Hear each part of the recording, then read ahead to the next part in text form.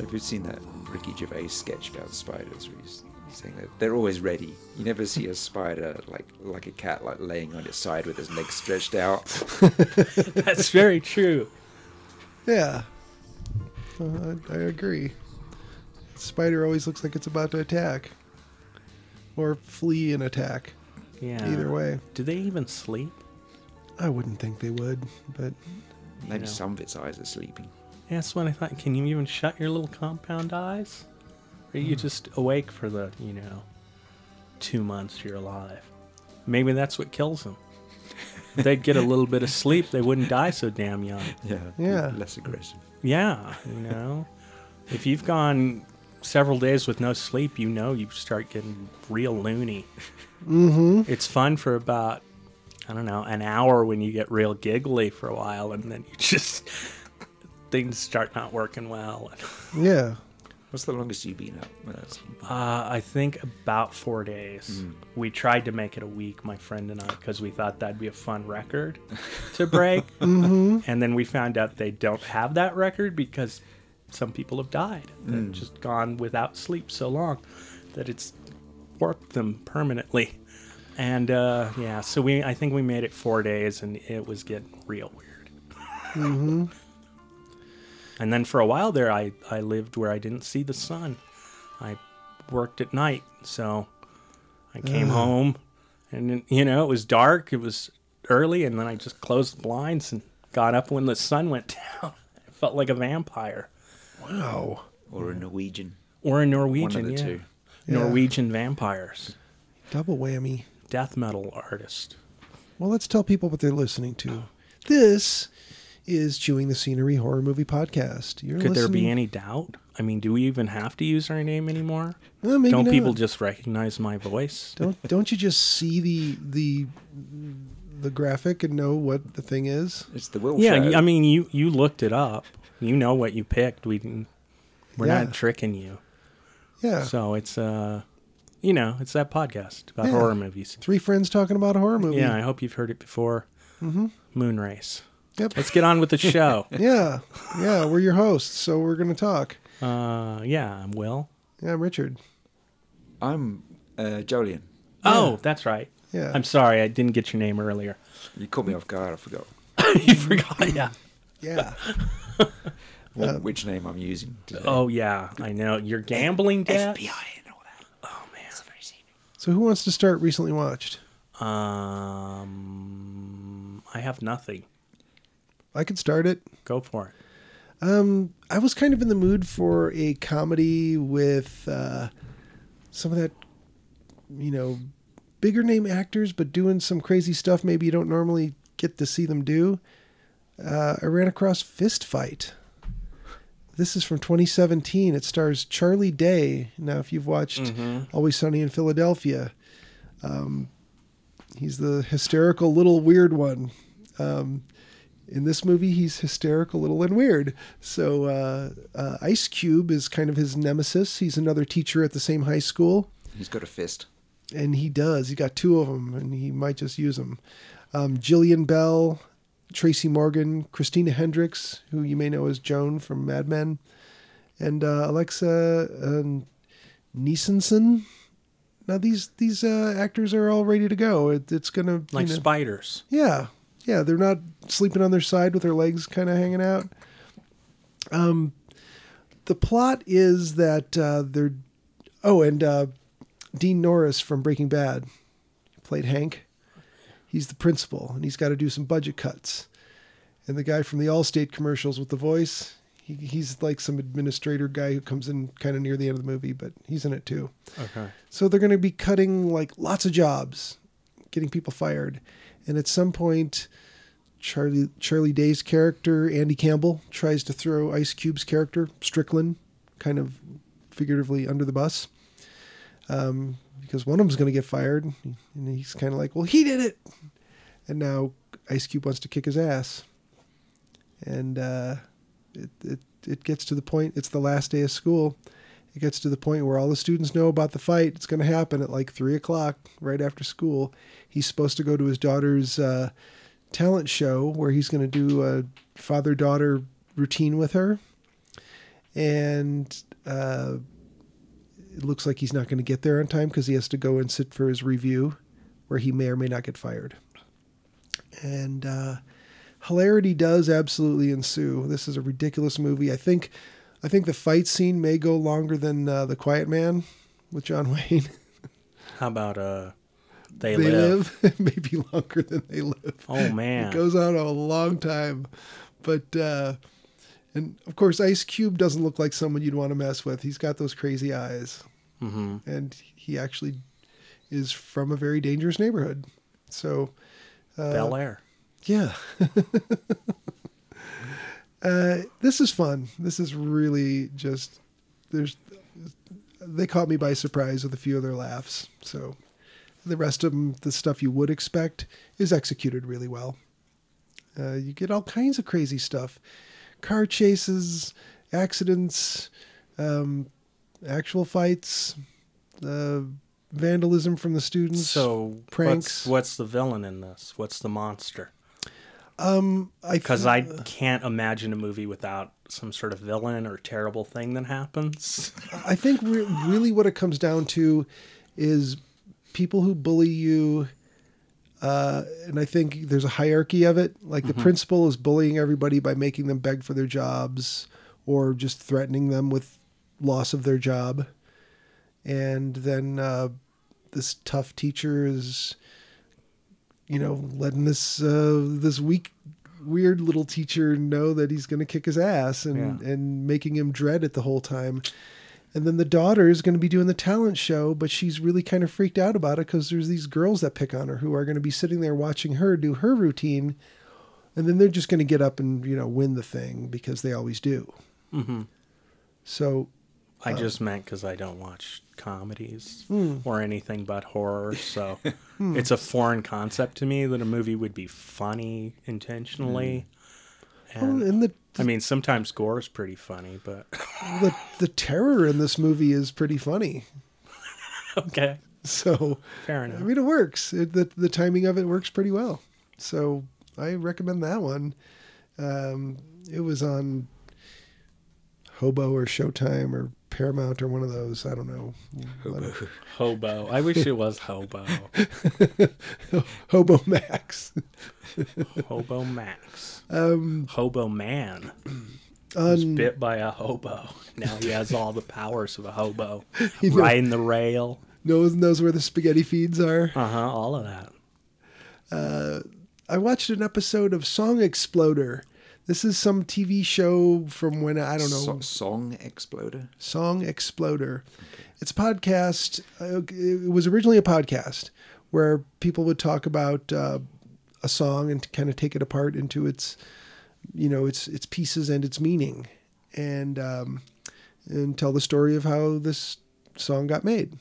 There's a visual version of it, a TV version of it for Netflix. I'm assuming it was made for Netflix. Came out in 2020. I didn't know about it until just a couple days ago. It popped up one of its previews that starts playing without you asking it to. And I went, let's see what songs they do. And they do, what's that Nine Inch Nails song? Damn Itsy it. Bitsy Spider. Yes, that one. How much is that puppy in the window? Yeah, that's a good one too. I love when Trent does that. Trent Reznor could bum you out with anything. Let's see. It is. We have no bananas today. It's Hurt. I was like, God damn it, what was the one Johnny Cash did it? Hurt. Yeah. I'm noticing as he ages and wears glasses, Trent Reznor's looking more like Steve Carell. Maybe they're the same person. You know, they could be. It's pretty interesting. I don't know what the rest of the songs are like. They're by musicians maybe I'm not as interested in. But I've seen Nine Inch Nails a couple of times and always really enjoyed their live show. And I've always liked their albums. So it was like, oh, well, let's get into maybe Trent's...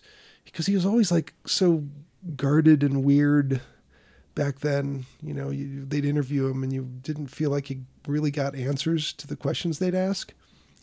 So now that he's maybe got a little more grasp on his emotions and how to articulate them, you get an idea of like, what were you going through at the time? I thought the music was self-evident of what he was going through at the time. I mean, you just have to listen to the lyrics. Right. Read the little booklet that came with. But then you ask yourself, he uses no capital letters. Could it really be that bad though? You gotta wonder. But no, he was great in this. So yeah, I really liked it. Laugh riot all the way through. Oh yeah, Trent Reznor, he's just really tickles the funny bone. I was listening to his soundtracks Oh yeah, way more than yeah. His soundtracks are. Yeah, I stopped listening to Nine Inch Nails sometime. Well, and there's origins of his soundtrack mentality, you know, going on in the Nine Inch Nails music. Like he talked about how he would watch something like Eraserhead or any other Lynch movie, and that weird vibrating and or throbbing, the droning sound, you know, and he's like, you know, it puts you in a place of discomfort and you don't know why. So he's like, I had sounds I would find that would do that. Like there's a hissing sound, like almost a static sound that he would play, and then like a low rumble. And he knew that would, you know, and then having the same music being played twice but slightly out of tune, like when you hear the guitar strumming part and one of them is just slightly off tune. You know, this is all meant for discomfort. And he's just kind of, you know, as they add this stuff in, you know, track by track, you get to hear, you know, he's like, oh, here's what I was doing here. It's like, this isn't just a musician that came in and went, all right, man, here's what I want it to be like. No, he's his own producer and composer, really. So yeah, you're right though. The soundtracks are outstanding, and he's a Grammy winner or an Academy Award winner because of it. Yes, it's him and Atticus Ross. Yeah, how wonderful to go from that guy with the leather short pants on that breaks things to someone who wins Academy Awards. The Katzenjammer Kids? What are you talking about? Oh yes, our listeners will get that reference. I am current. I am up to date. Just snapping. High five and the Katzenjammer Kids reference. Right? There we go. For listeners, Katzenjammer Kids was a comic strip from 1,000,000 years ago. Like the 19 teens. Yeah, I think they started earlier than that. Probably the 1890s. Maybe. What about Crazy Cat? When did Crazy Cat start? 20s. Yeah, 20s, late teens. For listeners who don't know, that's the character on the shirt that Samuel L. Jackson's character Jules is wearing in the diner scene of Pulp Fiction. And Pulp Fiction was a movie that came out in the 90s before you were born. Yeah, it's one of those old movies. There's no young people listening to this. No. I doubt it anyway. Yeah, I'll tell you some some stories from the convention at some point in time that involve Pulp Fiction people. Yeah, you didn't do any name dropping on the show about the show you went to. Yeah, I normally like to. I could just drop a few names real quick for you here. Steve, Dave, Michael, Susan. There was Stephen. There was Dwayne. There was yeah. Without the last names, it makes no sense. Malcolm. Yeah. You're on first name basis with them all now, aren't you? Yeah, I mean, they're all friends. Yeah, we almost made eye contact. It was really cool. Look at me. Look at me. You look at me, you fucker. But no, I was at Rocky Mountain Nightmares convention. I did not know it was him at the moment. This guy looked familiar for some reason. It was the Then you realized you owed him money. No, thankfully I didn't. The Gimp from Pulp Fiction, Stephen Hibbert, I think his last name is. How would you even recognize him? You wouldn't, but his picture was on the website as a guest. Oh, okay. So I was like, why do I know this guy? He's really tall. And, I mean, without the leather mask on and somebody drumming their fingers on his head, you wouldn't recognize him. But there he was. That could be anybody, though. Yeah, real nice guy. You think anybody's checking that credential out? There have been people who've done that. I know. There was a lady who did a really, really successful Aretha Franklin concert here in Denver sometime late 60s, early 70s. People were blown away. Was not her. No, I think there have been actors where, well, people who weren't the actors who said they were, who've done conventions. Let's see. So Pulp Fiction. Okay, I also spent a good amount of time talking with Dwayne Whitaker, who was Maynard from the pawn shop scene. Oh, okay. The one with the shotgun initially. Mm-hmm. Let's see, who else? Robert Mukes, who was in House of a Thousand Corpses, the one that made me look like a little kid in the picture. Yeah. Yeah, I'm 6 feet tall, about 200 pounds. This guy makes me look like I'm 10 years old and short. Let's see. Malcolm McDowell. Malcolm McDowell, yes, met him briefly, got a picture with him, got an autograph for Brian. And William Forsythe. Wow, he strikes me as somebody who is pretty tough. He's from Brooklyn. Judging by the fact that he had scars that look like he had knee surgery. So if you could endure Brooklyn and knee surgery, oh man, stay away from that guy. Should have gotten him to sign a copy of The Dark. Terrible movie. No, he's a really nice guy though. I mean, the tough kind of comes through, but super nice. Who directed The Dark? I don't remember. John Bud Cardos. Oh, yes. Who also directed tonight's film. Let's see. Briefly hung out and talked with Bill Moseley and talked a whole bunch with Daniel Roebuck. And From Sears and Roebuck? No, different Roebuck. There's another timely reference for you kids. Jeff Hitler, no relation. Steve Cougar Mellencamp. Steve Cougar Mellencamp, yeah. No relation. No, Daniel Roebuck was most recently in The Munsters as Grandpa, so if that helps listeners at all. Super nice Living guy. off that catalog money. Right. He is a huge Planet of the Apes nerd, and we're going to have him on the show. Really? Yeah. That's fantastic. We'll probably have to Zoom it, but yeah. No, that's fine. We'll either Zoom it or I'll try and get over to Horror Hound in Indianapolis in August. Okay. Yeah, I want to be in Indianapolis in August where it's nice and humid and really hot. Yeah.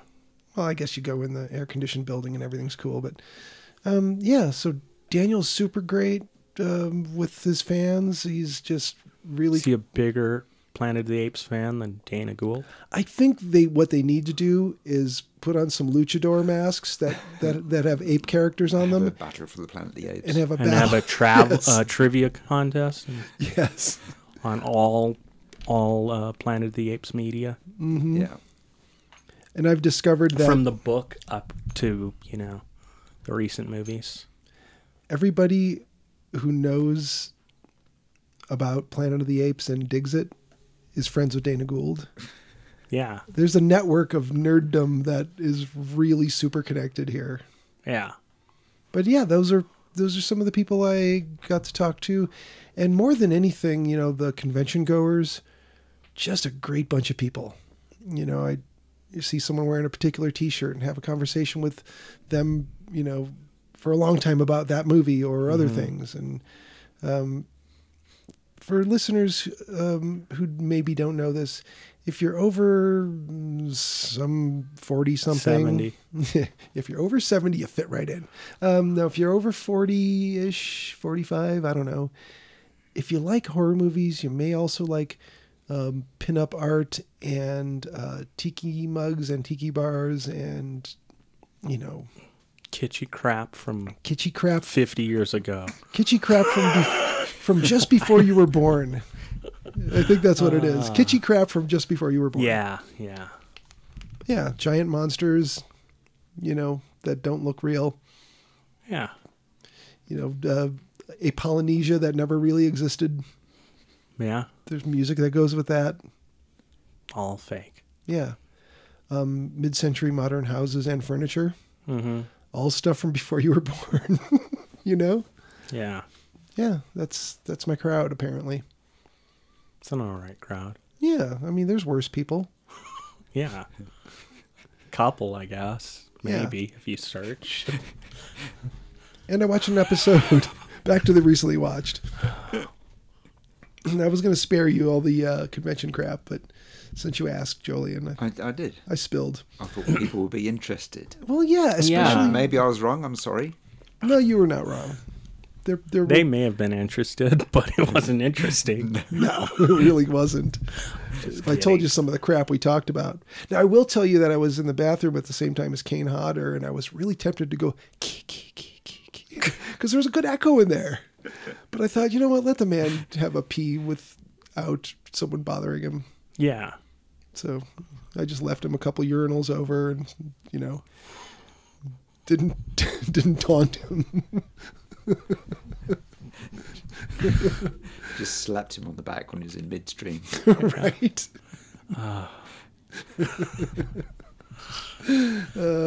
My friend said he was in the public restroom somewhere, and he was at the urinal, only person in the restroom, and some guy came in with his little boy, but he just heard a guy come in and say, "Can I help you with that?" Oh no. And he was like, "What the hell?" He turned around and was like, "Oh, he's got a kid. He's helping with his, I don't know, jumpsuit or what he's wearing." Mm-hmm. Yeah. So. Let's see. I watched an episode of Missing Dead or Alive? ? This is where you kind of follow the police as they investigate a missing person who may have been killed by probably Somebody. a family member or someone they know. Well, yeah. And you find killing strangers for. Yeah, why would anyone do that? That's just crazy. Yeah, right? Makes sense to kill people close to you. You gotta, at least know. And then on Tubi, I watched an episode of Paranormal Something or Other with Linnea Quigley. Paranormal Something or Other. Yep. That is a good title. Yeah. And it wasn't bad, but... Was she nude the whole show? Well, no. It's not from long ago enough to where the producers would have wanted to do that. Because CGI now? Yeah, this is true. Yeah, so... They've de-aged people. Movies. Looks terrible. That it mostly doesn't look great. No. And they don't sound like a young person or move like a young person.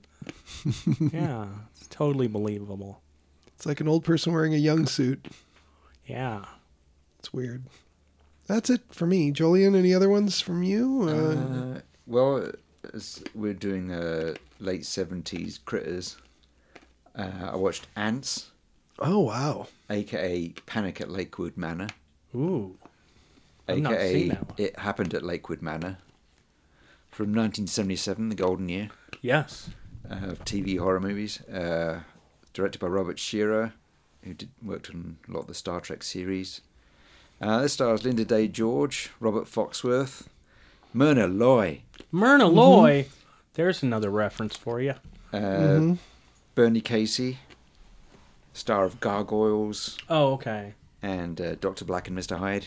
You'll know him. He's one of those ex-football players, actors. When you just say gargoyles, I picture him. Brian Dennehy as a fire chief. So, over the course of one day, ants emerge from a work site by Myrna Loy's hotel. People get bitten, dangle from ladders, set off a moat of fire, and get buried alive. And Hitchhiker changes costume about 6 times. The bad guy has a great exit. It's hysterical. So you get his comeuppance. Oh, yeah. Excellent. It's good. It's good. All right. Ants. It's got some really... Yeah, this is one of the best TV horror movies. Excellent. It just gets goes to hysterical extremes, like all this crazy stuff that happens.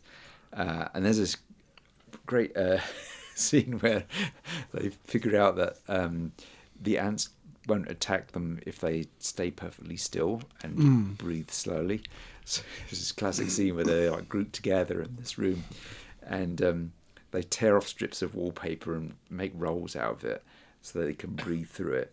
And they're staying perfectly still, and they're covered with ants. I like that.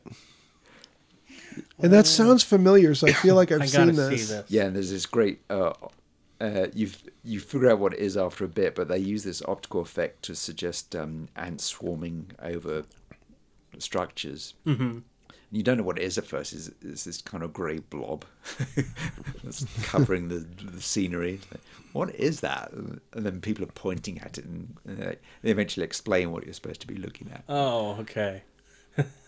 They looked at the dailies and somebody said, what are those? Like in the Deadly Bees when they just threw coffee grounds in a air chamber. Well, that's how Mario Bava did it. But, fair enough. That's what you got to do. Yeah. Right.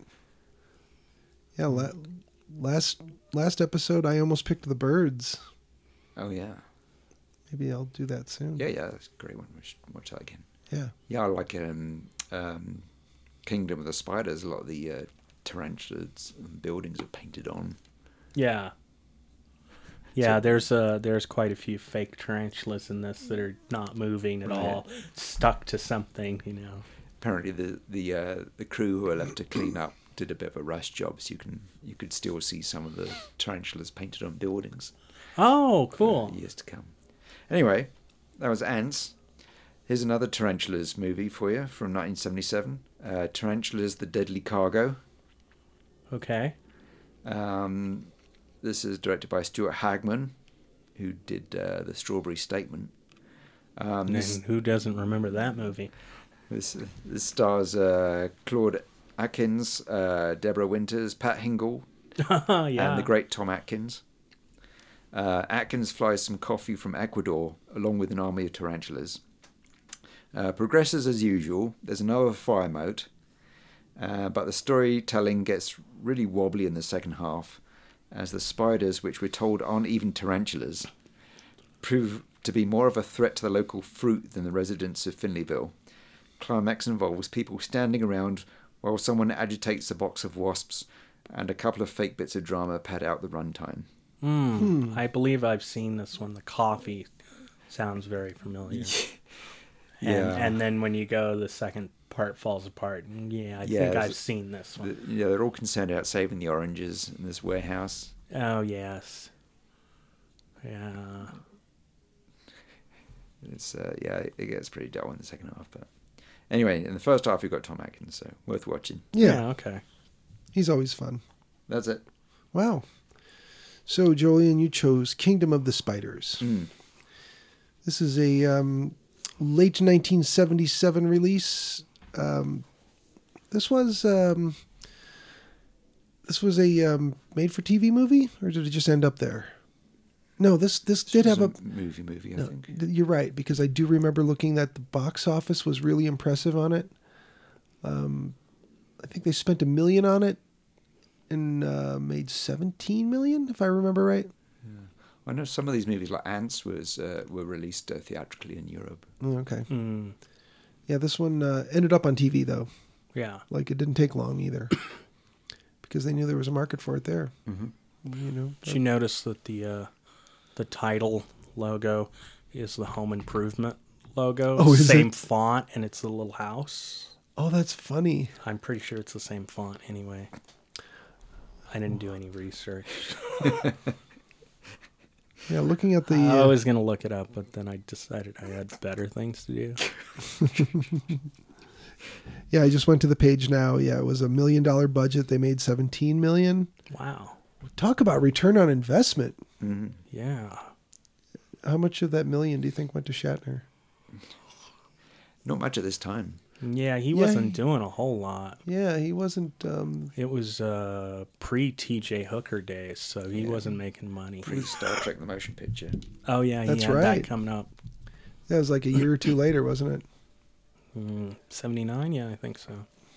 Yeah, so we're talking about like William Shatner had that probably a bit of a drought between end of Star Trek. Yeah, so he did Devil's Reign, Yes. which begat the Life Mask, which begat Michael Myers. Yep.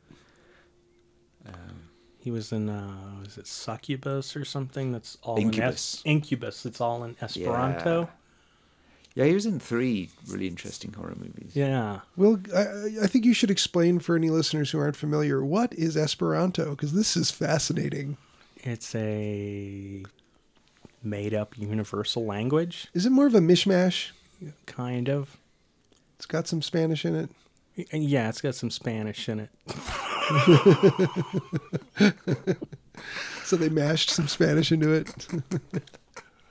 Here, let's look up Esperanto, so maybe we can get an actual definition. It's the paella of linguistics. Yeah, it's a paella of linguistics, exactly. Damn, now I want paella. Esperanto. Ooh, there's an Esperanto translator. Sure. Oh, now this is some. 4 people still speak Esperanto. Well, if you can believe Wikipedia, it says the world's most widely spoken constructed international auxiliary language. I believe that. Or Yeah. the only one. Created by the Warsaw-based ophthalmologist L.L. Zamerhoff in 1887, it was intended to be a universal second language for international communication, or the, quote, international language. It was first described... Zamenhof first described the language in Dr. Esperanto's International Language, which is a book he published under the pseudonym Doctoro Esperanto, or Dr. Esperanto. Wow, you speak Esperanto. Yeah. Yeah. I know, I learned it in high school. Did you? I couldn't even learn Spanish, so. Yeah. Well, what is it and who speaks it? I'm not even going to click on that. I was going to find the translator, though. Let's see if I can translate the title, Kingdom of the Spiders. Esperanto translator. Okay. Kingdom of the Spiders. Leaving all this like typing and yawning. We're in. It's all the computer hacking you need. We're in. You gotta say we're in. Otherwise it won't work. Okay. Right. I love those ones that are sitting at some sort of 90s keyboard and then you go, see, I've got a 3D model of the interior of this bank vault. Oh, God. I love Law and Order did it a lot, but they'd be like, we called it the NASA supercomputer, but they're like, enhance that image. Yes. Rotate it. Rotate a flat picture. Get the hell out of here. Two-dimensional. Yes. Two-dimensional, and it's like 2 pixels of a enhance a wide. low-res like satellite picture and you've got like a number plate down to the rear. Exactly. Okay, you ready for this? Oh. Okay, here goes. Kingdom of the Spiders. Regno de la Rainage. Rainage. Regno de la Rainage. I don't know that it's really said that way. Redno. Regno de la Araneage. Yeah, okay.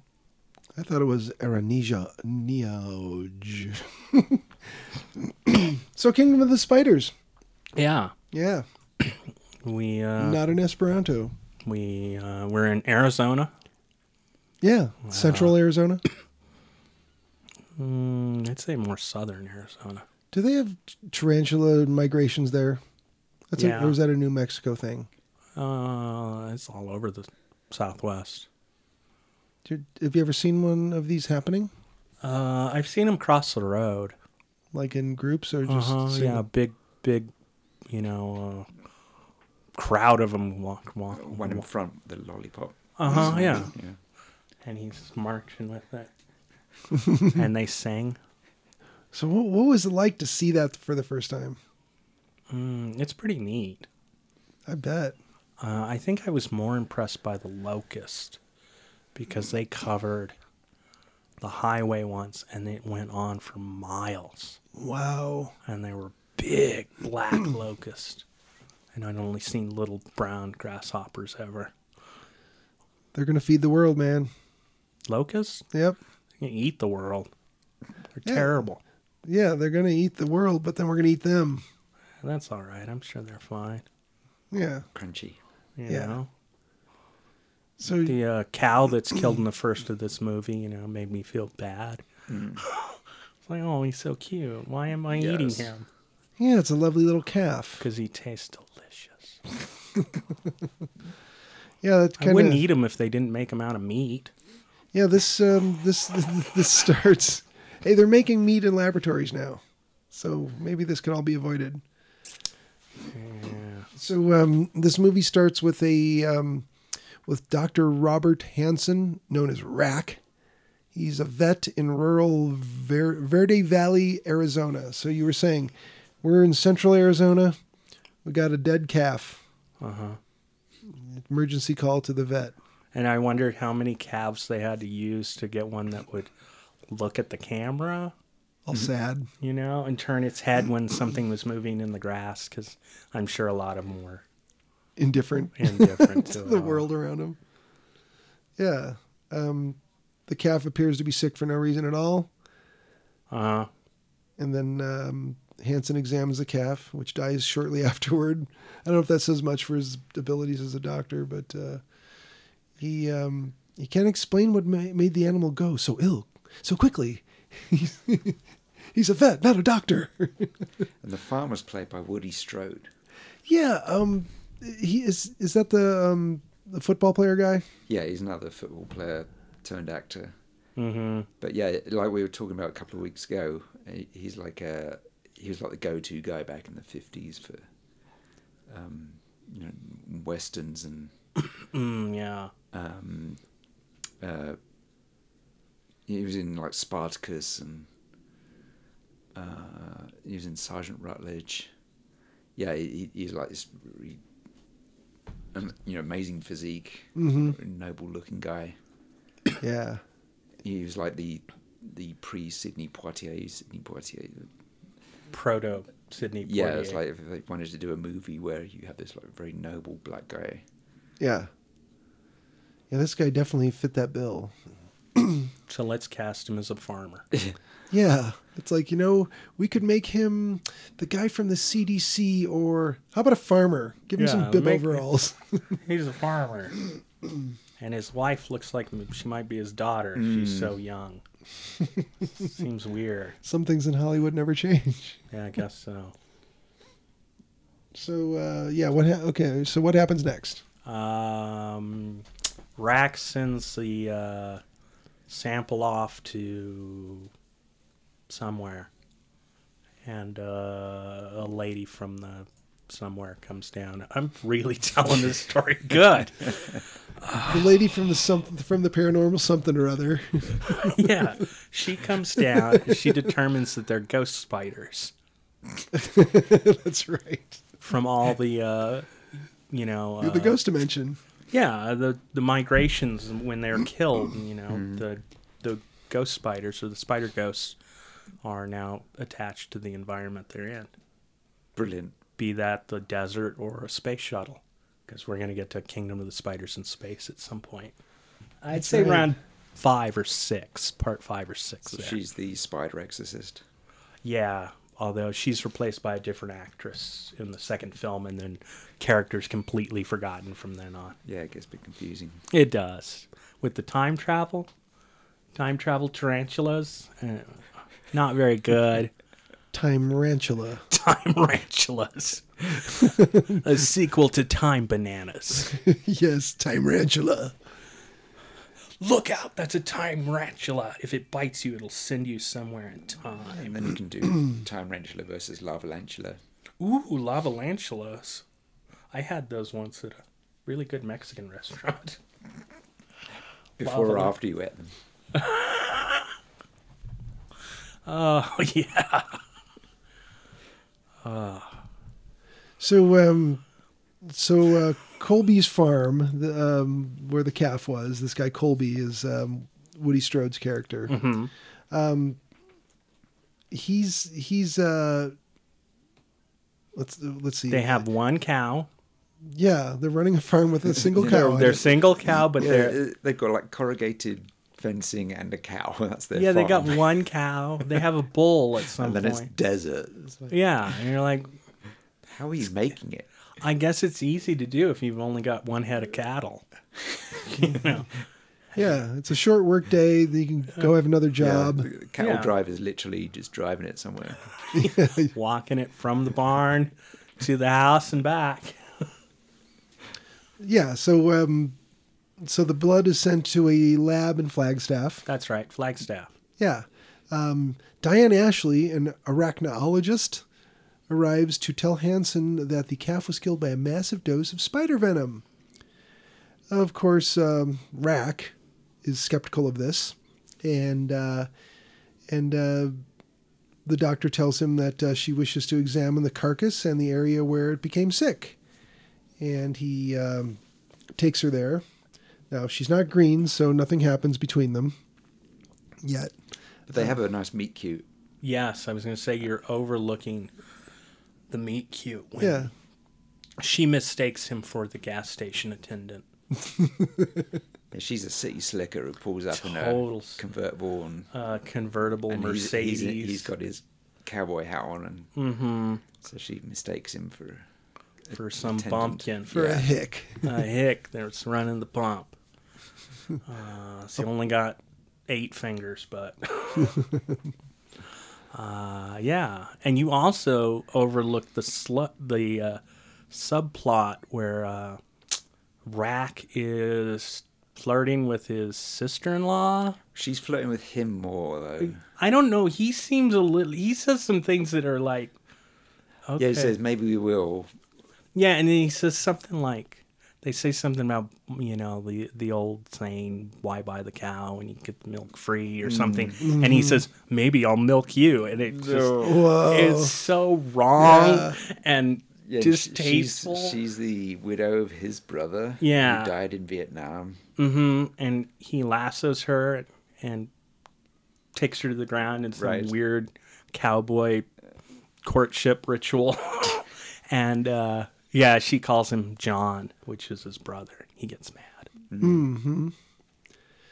Yeah, nothing wrong with that whole interaction. No.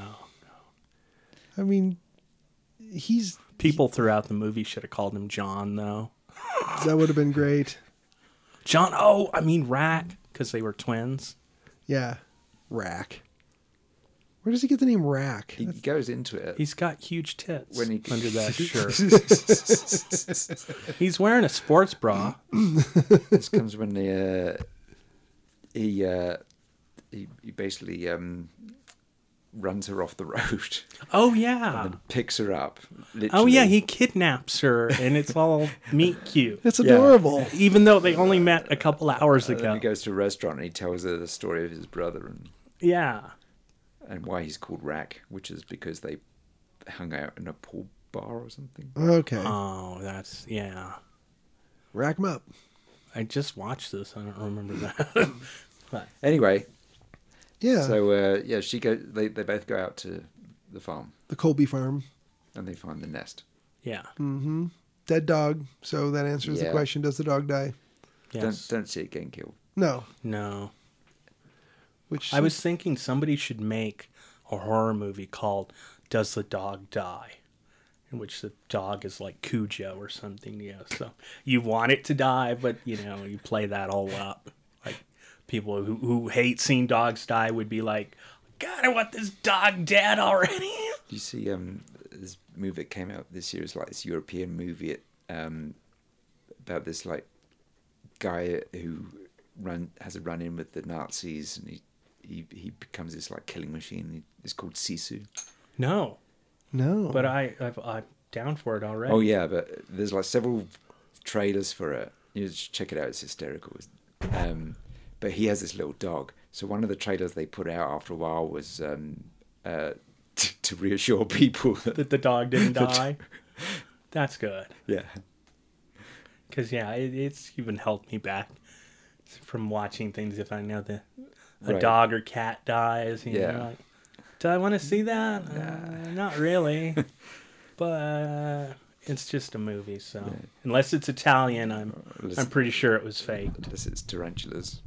Yeah, they probably stepped on some real tarantulas. I know they killed them with the foam, I'm sure. Now, is this one environmental horror in the sense that it's supposed to be the heavy use of pesticides killing their food supply, and now they're turning on they have livestock and humans? They're out of their own food because of pesticides. And now they want revenge. What do they eat? Gnats? Other bugs? Yeah. Other spiders? Yeah. Small birds? Small reptiles? Small children? The kid from Babadook. Yeah. Spider victim. Yeah, so they're gonna set fire to the hill to take care of the problem. Yeah. It's very vague that so he loses his brother in Vietnam, where they used defoliants and stuff. So I wondered if that was echoed in the spiders attacking, it's coming back to bite us. Yeah, literally, okay. because Agent we're Orange. using pesticides and whatnot, and destroying their food supply. Paraquat. Yeah, human paraquat. It's one of the weirdest lines from The Big Lebowski. Yeah, we start seeing human victims next. Mm-hmm. Mm-hmm. Not unlike Killer Clowns from Outer Space. They cocoon somebody in the cotton candy. Yeah. Yeah, it kind of looks like that. We get who is it? His sister-in-law gets killed saving his niece. Yeah. Yeah, let's see. Colby ends up getting attacked by a bunch of tarantulas. And drives his truck off a cliff. It's not an American movie from the 70s unless you drive a truck off a cliff. And preferably a big fireball ensues. At some point, they get a crop duster out. And there's spiders in it, and it kills the pilot. That's such a good scene. Oh my god! So first, he's got all these things that he's killed. He's got little decals on his plane, and he draws this amoeba on it, and you think, oh, okay, that's supposed to be a spider. Yeah. But it's this amoeba. It's got like 10 legs. Yeah, and he just starts screaming, and there's like a million spiders in his lap. Yeah. And he flies loops and all over the place till he crashes. Yeah, and that's like not stunt people there. That's like William Shatner and Tiffany Bolling. Yeah, and they blew that barn up. We're going to fly this plane into this gas station, and you should just run. Yeah, it looked like not as blatant as some movies, but maybe they were a little closer than they had wanted to be. Like, ooh, we gotta. Yeah. We only had that one shot, and So, and then they get in. They go to the hotel, and they fortify themselves inside. Yeah. So it's them and some tourists. Like, there's a couple from Colorado. Colorado, yes. And so they're all shacked up in this hotel. Yeah, and the wife looked like a Chucky doll. She's freaky looking. And there's this mass attack in the town. Yes, and everybody's getting bitten. Yeah. And they're jumping on the cop's car. Right. And for some reason, the water tower is in the middle of the road. Yes. So he runs into the legs, and it falls on top of him and kills him.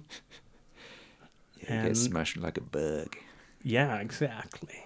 And then there's you see a kid getting attacked on the street. Mm-hmm. Yeah, there's no mercy. No, the spiders are after everybody. And then so we go back to the survivors in the hotel, and the spiders are coming through the air vents. And there's no stopping them. No. And they keep coming through the... What bothered me is they come through the air vents, and then they're like, let's turn on the air conditioner. And they come through, and they act like the scene just before didn't happen. Like, what's happening? Where are they coming from? Like, we just went through this. And it happens a couple times in the finale of this. It's like, They see the problem, they act against it, and then it happens again, and they act like they don't have any clue. So good. Yeah. So when they start going after the people, kind of more, I wouldn't say one-on-one, but when they're making more personal attacks on the people of the town, shouldn't they just get the hell out? They're trying to, but the spiders are ready. They made like a spider version of a human chain across the road. Yeah, they got in at night and they disrupted people's cars, pulled distributor caps, let air out of tires, They take out the switchboard operator. Yeah, so they couldn't get any calls going through. Mm-hmm. Yeah. Or homespun wisdom. And she is played by the Betty Bolling, who's the mother of Tiffany Bolling. Oh, okay. Interesting. So, how does this thing wrap up here? Let's see. Oh, it's got a great wrap up. Classic. And saying wrap up is perfect. Well, yeah. There's the big zinger ending. How do we end up there? You know what? We can't get to that without talking about William Shatner covered in spiders. Yes. If anyone ever doubts his acting ability, watch this scene, and you'll see what he can do. Yeah. He's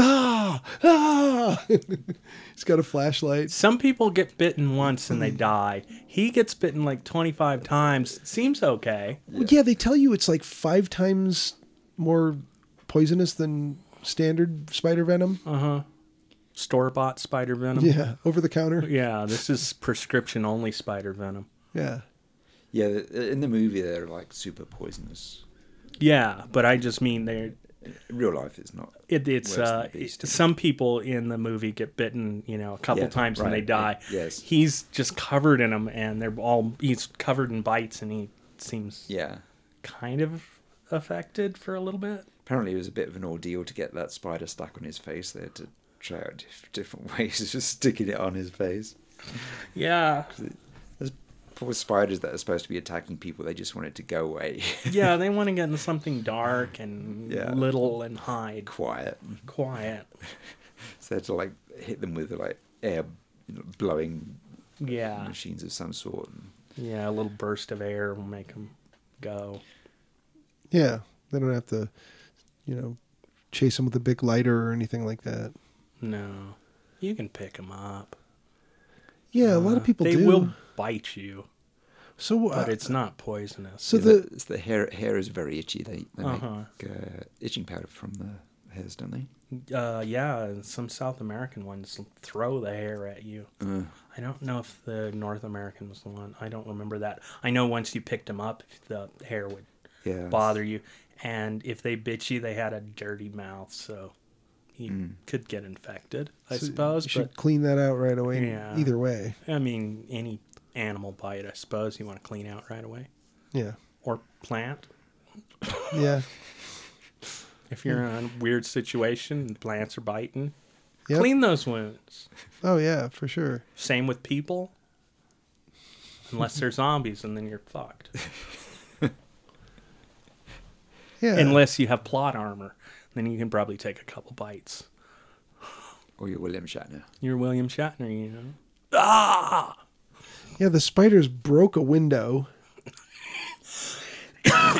As spiders are known to do. Yeah, don't underestimate them, I guess is what I'm saying. And once they unionize, they can do anything. Yeah. Yeah. Yeah, they're like the movie Critters. They could form a big ball, come rolling after you. Yeah. They could get in a truck and drive it around the town. They were trying to take over the airplane, but their plan didn't quite work. Couldn't quite work the controls and the brakes at the same time. No, and deciding who was going to actually see and pilot and everything. Yeah. And they're tarantulas. They're not known for flying. Yeah, it's great though that the reason that that rack is in the basement is to change a blown fuse. Yeah.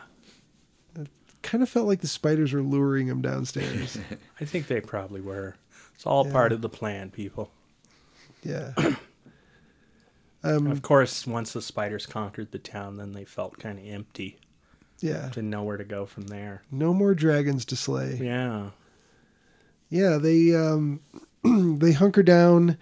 The next day, the survivors hook up a radio receiver and listen for news of their situation, of the attacks or whatever.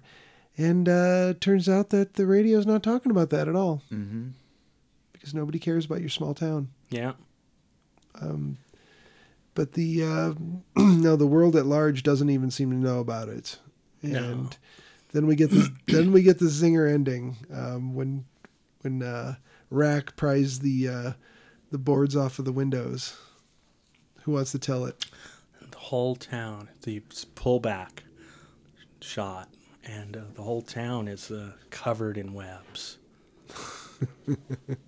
Which is probably the best part of the movie. They should have done like a crane shot of Shatner falling to his knees and screaming, "No!" Tarantula!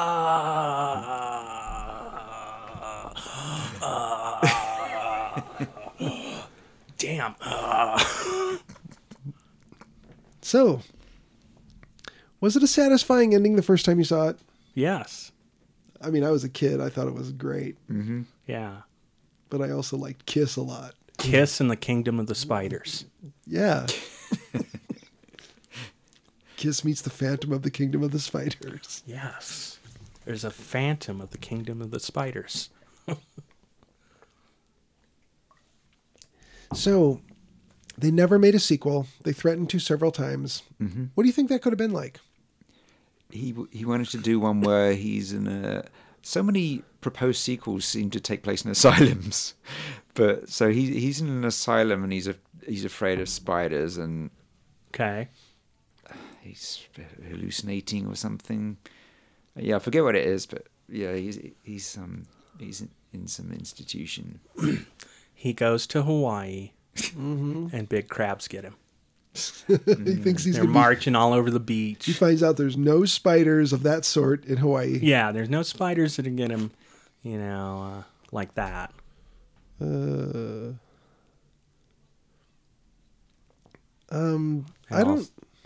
don't know if this is true, but if you're to believe Wikipedia, listen to this bit.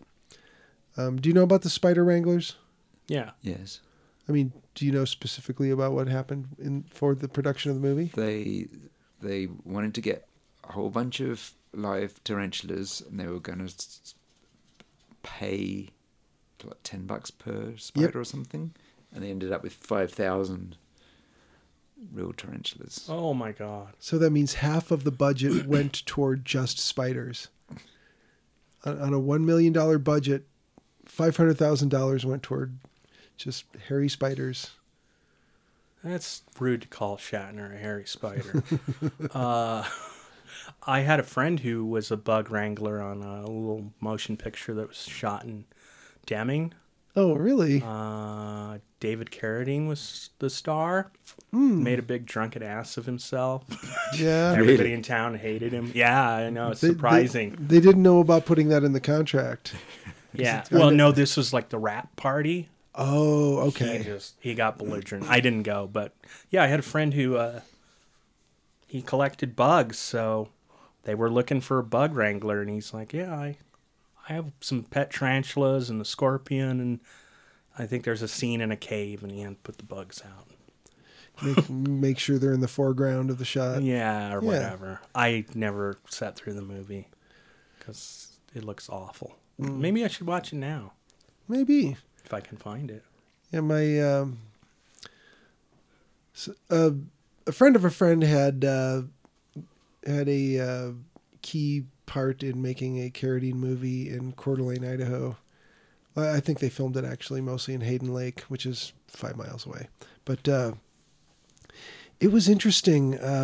I found out that it had to be in David Carradine's contract. Like, he's not allowed to show up drunk or drink while filming. Mm-hmm. And if you don't put that in his contract, you're going to get what you're going to get. Mm-hmm. So he's the kind of guy who could not get paid $10 million to do a movie. but he could get paid $1 million to do 10 movies Yeah. each. So, yeah, I know a little bit of inside info on that stuff, but without going into too much of it, I could just say that they made a perfectly fine, that type of movie. His dad was such a professional. He'd show up drunk. Yeah.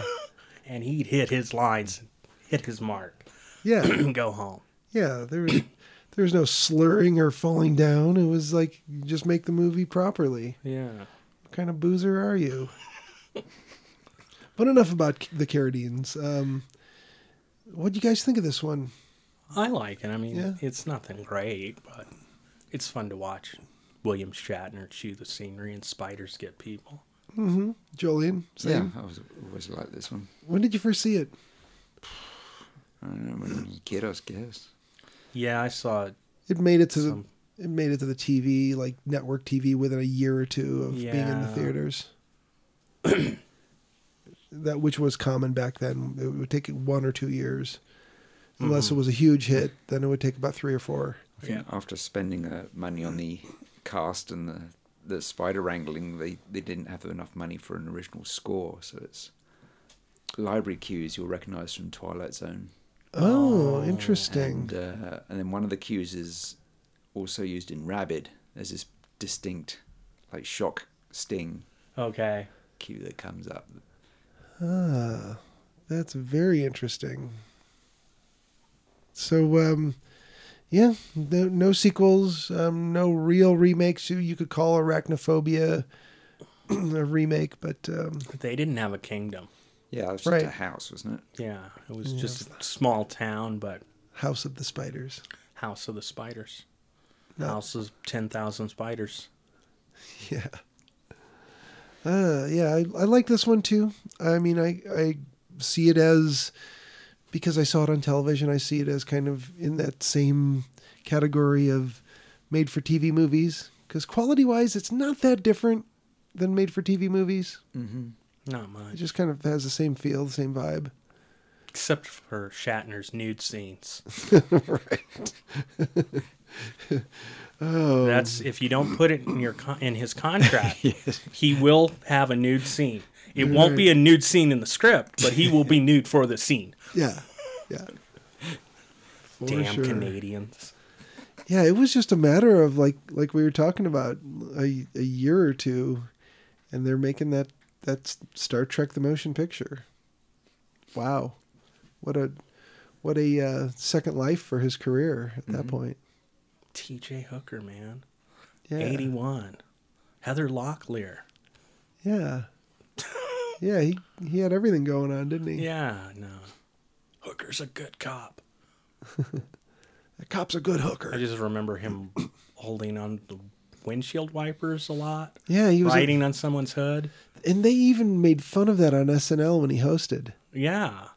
Yeah, Because he did it several times. It was his go-to stunt, I guess. Yeah, they did a whole bit where in the sketch he was hanging on the hood and just kind of they ended up driving through the country and he's on his radio. He's like, "Oh, it's not a bad hood. You know, the weather's okay." But yeah, it's a Shatner movie. I think this is the first one we've done that is no, Devil's Reign. I take it back. It's our second Shatner movie we've done. We'll watch Incubus next. Well, I guess you could. I mean, his face is in the Halloween movies, but Yeah. he's not behind it. How we could have done a Shatner movie. We've done so many movies. Who can remember? Yeah, 350. I was looking for a Leonard Nimoy animal 70s horror pick because we have Night of the Lepus with McCoy. Yeah. And we Yeah. have Kingdom of the Spiders. Kingdom of the Spiders with Kirk. Yeah. Spock needed one. Yeah, he was in Invasion of the Body Snatchers the year after this. Yeah. That was great. And he was doing In Search of. Yeah, but he So that probably took a lot of his time. he couldn't do like one, I don't know what the animal would have been, but caterpillars. Yeah. Well, actually, Squirm came out in Evening of- 77, I think. So, Evening of the Caterpillars. Evening of the Caterpillars. Sounds pleasant. Retirement Home of the Caterpillars. Right. So, He didn't do one then, huh? Not Or that I that know of. you couldn't uncover one at least. Yeah. Well, he was in Them. Yeah. Yeah, he was in them. So wrong decade, but I guess that counts. Which we did cover. Yeah. We did Them versus Them. Mm-hmm. That episode. There was two different Thems that we covered. Mm-hmm. But yeah, he was in that. Yep. Just looking very young and very logical. Mm-hmm. Yeah. And the Brain Eaters.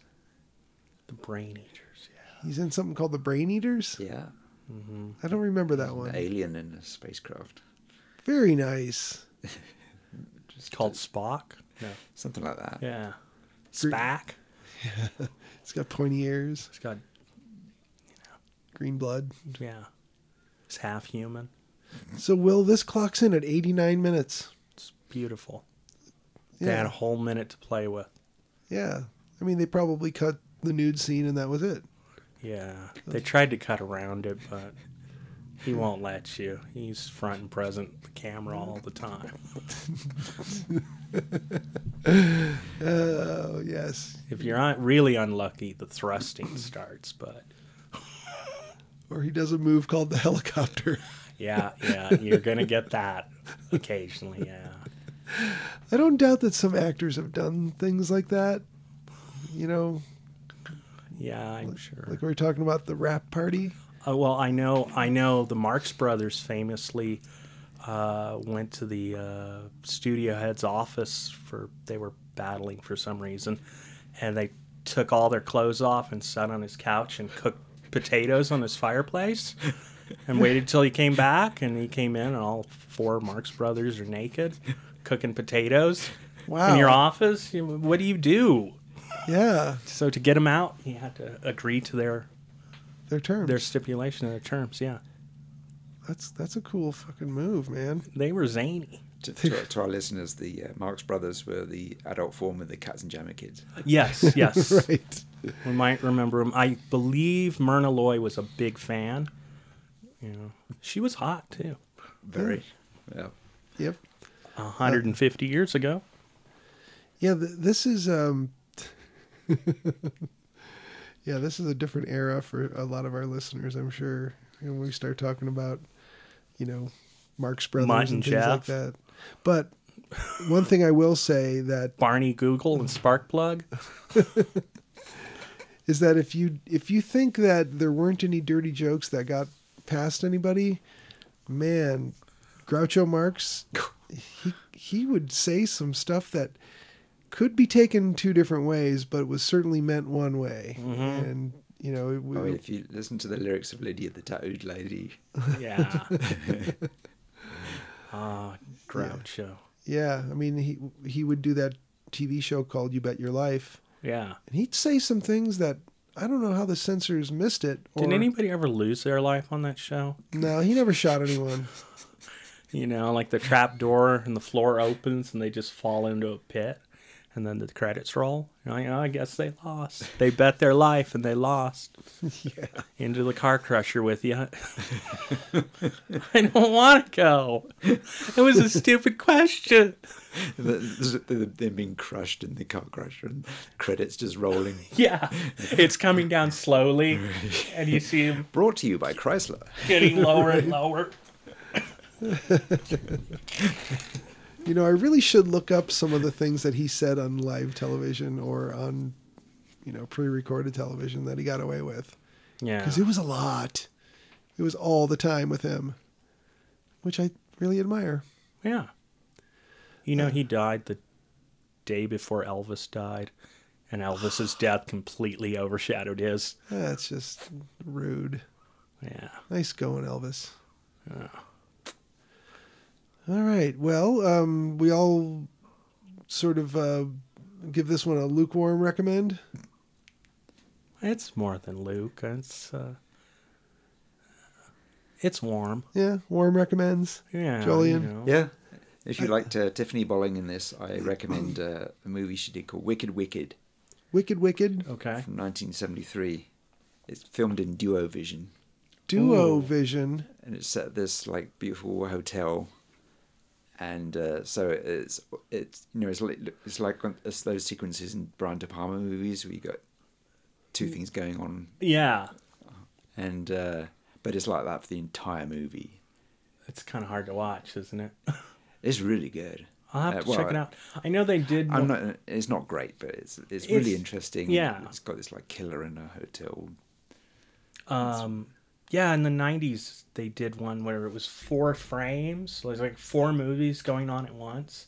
They were all tied together somehow, but I just remember thinking, like, I don't know that I can watch 4 screens at once and get a whole lot out of it. But I never watched the film, and now I've forgotten the name. 4 frames, I think.